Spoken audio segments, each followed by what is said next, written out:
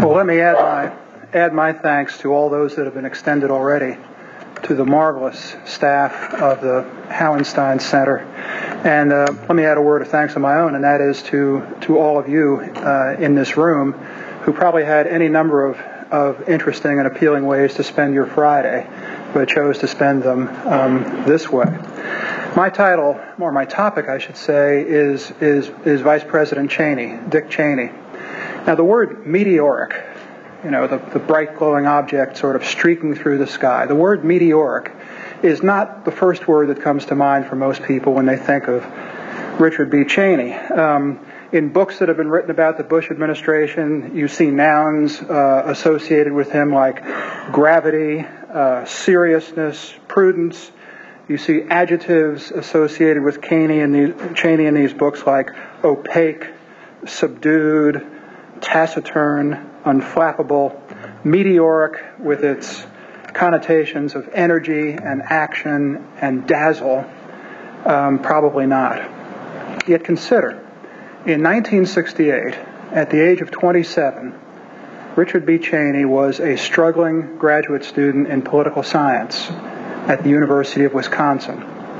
7 years later, he was the White House Chief of Staff in the Ford administration, the youngest by far, before or since, to occupy that role.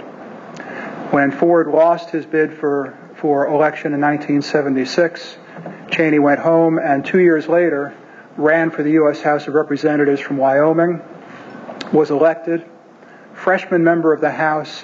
Within 10 years, he was the second-ranking Republican in the U.S. House of Representatives.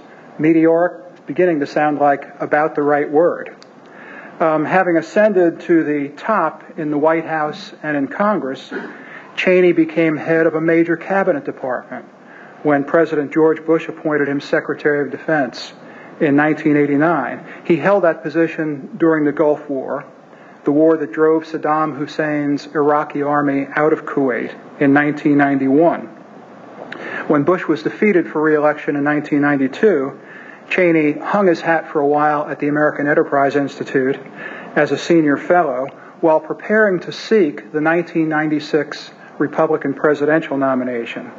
After campaigning widely for his party's candidates in the 1994 midterm, Cheney decided, quote, "I really don't want to go do it," meaning run for president. He abandoned his candidacy, soon became president of the Halliburton Company. 5 years later, at the age of 59, Cheney was elected Vice President of the United States. And so, meteoric, not the word that instantly comes to mind in connection with Dick Cheney, but perhaps the word that should. Within the span of a quarter century, Cheney occupied a host of important leadership positions as he advanced from youth to middle age, serving prominently in all but the judicial branch of government, as well as in the corporate world.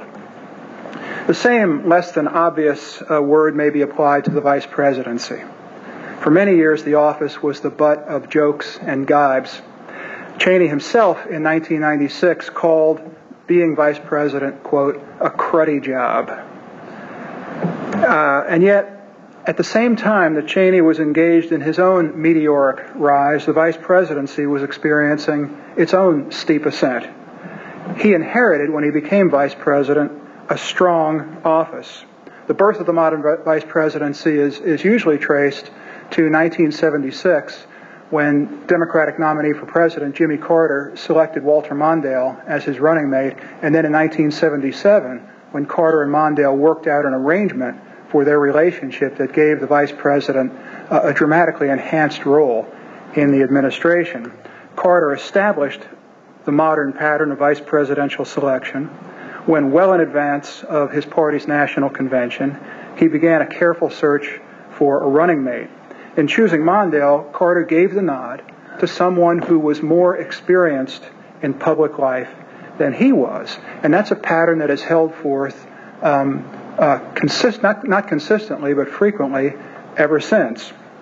Ronald Reagan when he chose George Bush as his running mate, Michael Dukakis when he chose Lloyd Bentsen, Bill Clinton when he chose Al Gore, and of course George W. Bush when he chose Cheney, a presidential candidate choosing a vice presidential candidate with a more impressive resume, if you will, of having held prominent government offices. I don't think there's ever been a vice president, though, who, in effect, chose himself. Bush asked Cheney, who he got to know when Cheney was moved to Texas as part of his association with the Halliburton Company. Cheney, who didn't know George W. Bush very well, thought it was a good thing to do for a major corporate president to get to know the governor of the state. Went over and introduced himself. Obviously, they had a lot of common connections from the past.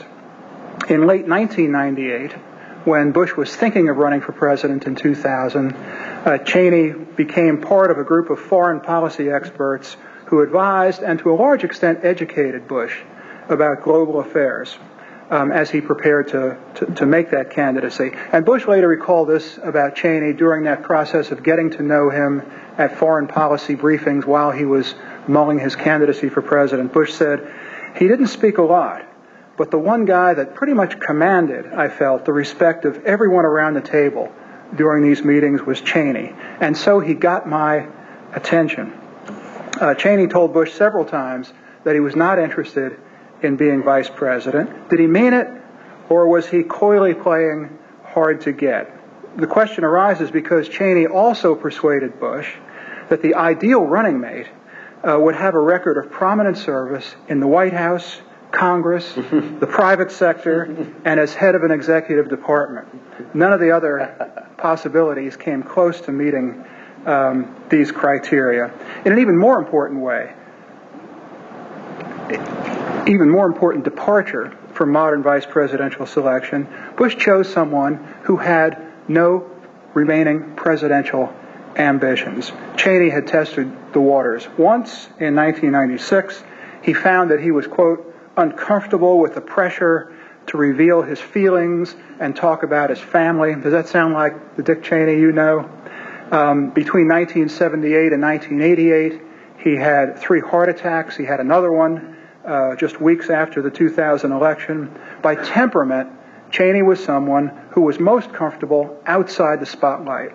When he was in the Ford administration, his Secret Service code name was almost comically apt, Backseat. Of all the heroes to emerge from the first Gulf War, Cheney was the only one not to write a self-serving memoir. Bush found Cheney's reticence, his lack of further ambition for the presidency, enormously appealing. Bush said at one time, when you're getting advice from somebody, if you think deep down that part of that advice is to advance a personal agenda, you discount that advice. For all Cheney's seniority, he always showed deference to Bush. Yes, Mr. President. No, Mr. President. When Bush wasn't around, he referred to him as the man, as in the man wants this. Bush frequently declared that in picking a running mate, he was choosing a vice president, not just a candidate for vice president to help him win the election. Mark my words, Bush said in June of 2000, there will be a crisis in my administration, and Dick Cheney is exactly the man you want at your side in a crisis. In truth, Bush's emphasis on Cheney's governing credentials doubled as a shrewd electoral strategy. Good government and good politics were going hand in hand here. Voters wanted to be reassured that as a governor, Bush would have at his side an experienced Washington hand with a deep foreign policy resume. Cheney's presence on the ticket provided this reassurance to the voters.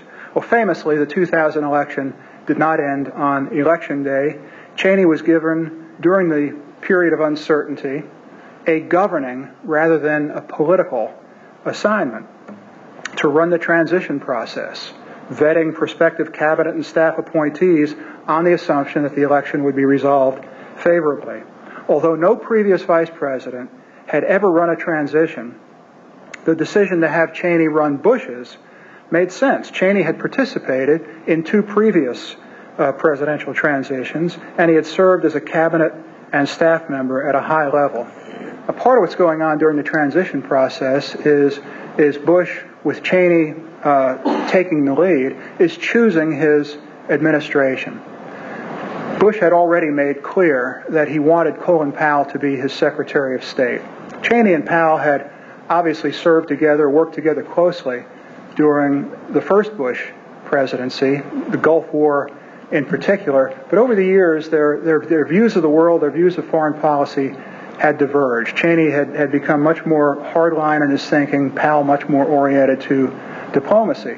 So given that Colin Powell was going to be Secretary of State in the Bush presidency, it was of vital importance to Cheney that Powell be surrounded and to some extent outnumbered by other foreign policy heavyweights who shared his own view of things, and in particular the appointment of his mentor, Donald Rumsfeld, as Secretary of Defense. Indeed, Cheney was able during this transition process to plant allies throughout the administration, in OMB, in the Environmental Protection Agency, in the Interior Department, not just at the cabinet level, not even mostly at the cabinet level, but 2 and 3 rungs below the cabinet level.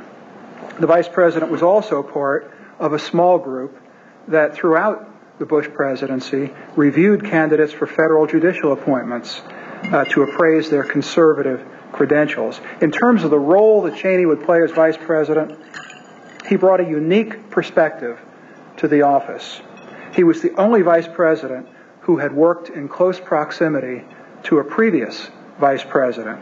When Cheney was Ford's Chief of Staff, the Vice President was Nelson Rockefeller, and Cheney had seen Rockefeller thwarted time and again, often by Cheney himself, in his clumsy efforts to take charge of domestic policy in the Ford administration. Cheney learned what it was like to outmaneuver a vice president who was sort of stepping forward prominently, pursuing his own brief, and Cheney understood from that is not how you become an influential vice president. What he did obtain from George W. Bush was an unprecedented mandate, granting him access to, as Cheney himself put it, every table and every meeting that took place throughout the administration. This freedom to be active in whatever area he wanted to be active. In forming his own staff, Cheney signaled where his main interest in public policy lay. He appointed longtime associate Scooter Libby as Chief of Staff and National Security Advisor to the Vice President, and he appointed David Addington as General Counsel. Both men had spent several years working with Cheney on foreign and defense matters when he was in Congress and in the Defense Department. Cheney also doubled from 6 to 12 the size of the Vice President's National Security staff. And wise in the ways of the White House, he, at the front end, obtained for his leading assistants a place at the table when presidential assistants gathered for their meetings. Cheney, from the start, met regularly, not just with the National Security Council, but also, again, uniquely for a vice president, with the NSC's Principals Committee, that is, the National Security Council when the president is not present. The president wasn't there very often, but Cheney was almost always there. Taking his cues from George W. Bush, however, Cheney's initial focus was on domestic policy. From the start, he played a vital role in making and promoting the administration's taxing and spending policies. He helped forge a compromise on Capitol Hill between the $1.6 trillion tax cut that Bush wanted and the $1.25 trillion tax cut that Congress initially was willing to give the president. Cheney brokered that compromise that brought it in at a little over $1.33 trillion. Cheney chaired an annual budget review so that anyone within the cabinet who was unhappy with the budget that the Office of Management and Budget had assigned his department for the coming year could go to Cheney and make that appeal. Theoretically, they could then go to President Bush if they didn't like what Cheney said, but they all knew that there was no point in going to President Bush if Cheney gave them an answer that they didn't want, because Bush would back him up entirely. In addition to taxing and spending, Cheney arranged for all legislation passed by Congress to pass through his office so that it could be vetted before it reached the president's desk. Cheney also worked hard to advance his pro-business, pro-development environmental policies throughout the executive branch, widely connected in Washington. Someone once pointed out that Cheney was one of the very few Republicans who love government, who don't think of Washington as populated by bureaucrats who just couldn't make it in the private sector if they had to. Cheney was somebody who loved the workings of government. Republicans tend not to love the workings of government, and therefore they don't stay long enough to figure out how things operate deep down in the bowels of the bureaucracy. Cheney has never talked pejoratively about bureaucrats. He loves government and was able, for that reason, to know when an issue of concern to say, a private corporation supportive of the Republican Party came to his attention and involved something going on deep down in the middle ranks or lower ranks of the Environmental Protection Agency, Cheney knew who to call and knew what to say to maximize the chances that the decision would go his way. There aren't many Republicans who care enough about the workings of the federal government to give themselves that kind of education. Now notice, everything I'm talking about involves a vice president who was enormously influential in the White House and throughout the executive branch, and to some extent in Congress, before 9/11. We think of Cheney as somebody who sort of came to life after 9/11 and then became more and more powerful as the Iraq War was being complemented. It's true to some extent, but understand from day one, Dick Cheney was working influentially within the administration across its full range of activities. Cheney's most prominent assignment before September 11th was to lead the task force on energy policy. Concerned that the task force's deliberations remained confidential, his counsel, David Addington, advised Cheney that the membership of this task force should consist entirely of government officials because that freed the task force from the requirements of the Federal Advisory Commission Act. So when Congress's investigative arm, the General Accounting Office, asked to review the task force's records, Cheney refused. Now, why did Cheney refuse any sort of access to the Energy Task Force's operations, even a list of people who were involved in offering their testimony before it? It's not that there was any surprise when this task force came out with pro-oil drilling recommendations. There was nothing about that should have surprised anybody.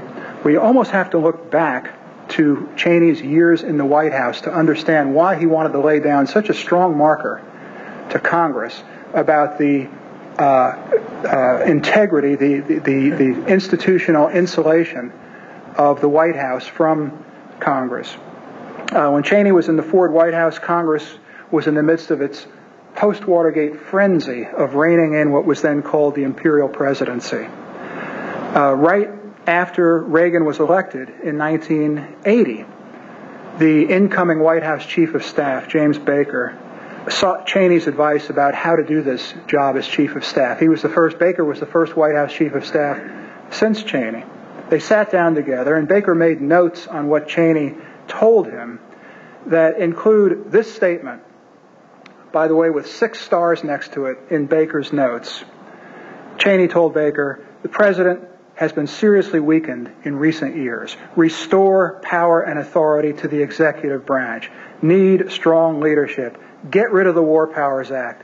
Restore independent rights." This was the lesson that Cheney took out of his first time in the White House during the Ford administration. And that is that somebody needs to stick up for presidential power because Congress is going to be a constant and vigilant threat to it. So when he came into the White House, again, long before 9/11, long before Iraq, Cheney was committed toward enhancing not just the power of the presidency, power in the sense of getting done what the president wants done, but rather the integrity of the presidency against what Cheney saw as extra-constitutional, even unconstitutional encroachments by the other branches on the presidency. And so having spent this much time on Cheney before 9/11, the less familiar part of the story, I'm going to gloss pretty quickly over over what I think is much more familiar to you and what's been alluded to throughout this conference. By the way, it's hard to imagine a conference on any previous president in which the vice president would have been mentioned as often as Cheney has been in this one. That tells you something right there. Cheney, 9/11,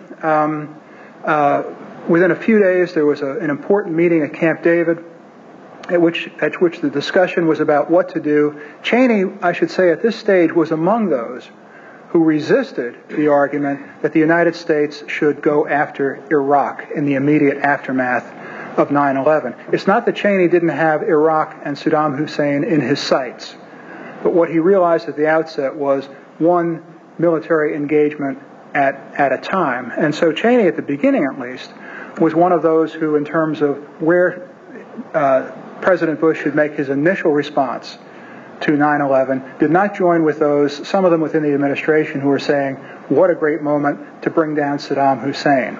Cheney started out with that amount of restraint. To an unprecedented degree, though, as the war in Afghanistan, the war against the al-Qaeda enclaves there and the Taliban regime unfolded, issues arose that simply had to be dealt with, issues that hadn't arisen in wars of a more conventional kind. One of those was, what do you do with the enemy combatants whom you capture? They're not soldiers in uniform. On the other hand, they're acting like soldiers in uniform. Cheney, advised closely by his counsel, David Addington, in effect ran roughshod over the White House counsel Alberto Gonzales, because Cheney and Addington had thought about this a lot more than Gonzales had, in making the argument that enemy combatants captured in this war on terror could be detained indefinitely and should be tried in military tribunals created exclusively under the president's authority. Cheney took a memo to Bush to that effect at lunch one day, got Bush to sign it, and there it was. As far as the war in Iraq goes, like most U.S. officials, as well as the intelligence agencies of most nations around the world, Cheney was convinced that Saddam Hussein had for some time been stockpiling weapons of mass destruction. He frequently expressed to the president his concern that Cheney was sharing those WMDs with al-Qaeda, which he was sure would try to use them against the United States. Although little in the way of reliable intelligence confirmed Cheney's suspicions of an Iraq al-Qaeda connection, he remembered from his days in the White House and as Secretary of Defense how wrong the intelligence agencies had been in 1990 about Saddam Hussein's intention to invade Kuwait. So when people say, well, what about all this intelligence that indicated that from the CIA that cast doubt on Iraq's involvement with al-Qaeda, Iraq's possession of WMDs, Cheney was from his own memory thinking the CIA is perfectly capable, almost predictably capable, of getting things wrong, of not anticipating catastrophic events that are about to happen. The CIA didn't predict that Hussein would invade Kuwait in 1990. The CIA didn't see the fall of the Soviet Union coming. The CIA simply didn't know al-Qaeda was going to hit us. Cheney didn't regard the advice of the intelligence experts as sufficiently expert to follow. Cheney, within the administration, continued to argue against seeking resolutions from the United Nations or Congress to authorize both wars. He lost both arguments, but I think the true verdict on Cheney's role in encouraging President Bush to launch a war against Iraq was well stated by the scholars Ivo Dalder and James Lindsay, who say that Bush, quote, chose to take Colin Powell's route to Cheney's goal. In other words, go through the hoops of seeking a congressional resolution, go to the United Nations, but which Colin Powell was advising. But understand that no matter what road you take, it needs to lead to an invasion of Iraq. It was Cheney's goal. He was willing to tolerate Powell's methods of getting to that goal, but no more than that. Well, the second term has not gone well for Dick Cheney, partly because it hasn't gone well for President George W. Bush, to whom, like any vice president, to whom his fortunes are inextricably tied. Cheney contributed to some extent to his own problems. He went on the Larry King live show in 2005 and then again in the middle of 2006, and both times predicted that the insurgency against American forces in Iraq was about to end. He was wildly out of touch with reality on the ground. His closest associate on his staff, Scooter Libby, was indicted and then convicted for obstruction of justice. The incident in which Cheney, out hunting, shot his friend Harry Whittington, by itself, not a terribly important incident, but you remember what a big story that became for this reason. The way Cheney conducted himself in that incident seemed to conform to people's growing negative stereotypes of Cheney. He was secretive and prone to the use of violence, it seemed. Let me say just three things by way of conclusion of this talk about Richard Cheney as vice president. First of all, he was the most influential vice president in history. I don't think I need to say another word on that point. Second, because Cheney's loyalty to the president was undivided by personal ambition, it's fair to say he was the least politically ambitious vice president in history. The certain knowledge that Cheney's name would never appear on a ballot again sometimes, though, made him reckless in his disregard for public opinion. To Cheney, the worst four-letter word that you could use in his presence began with P. Poll. For somebody to tell Cheney the polls show that this or that is unpopular drew his contemptuous dismissal. And somebody who knows he's never going to be on a ballot again, never go before the voters again, is the only kind of person who is in a position to write off public opinion that way. And then finally, Cheney's final superlative was to become the most unpopular vice president in modern history. Again, this was partly an artifact of Bush's second-term unpopularity, but only partly. The public came to regard Cheney as being uniquely powerful, but with no concern for his political future, utterly indifferent to their opinions. They were right on both counts. Thank you very much.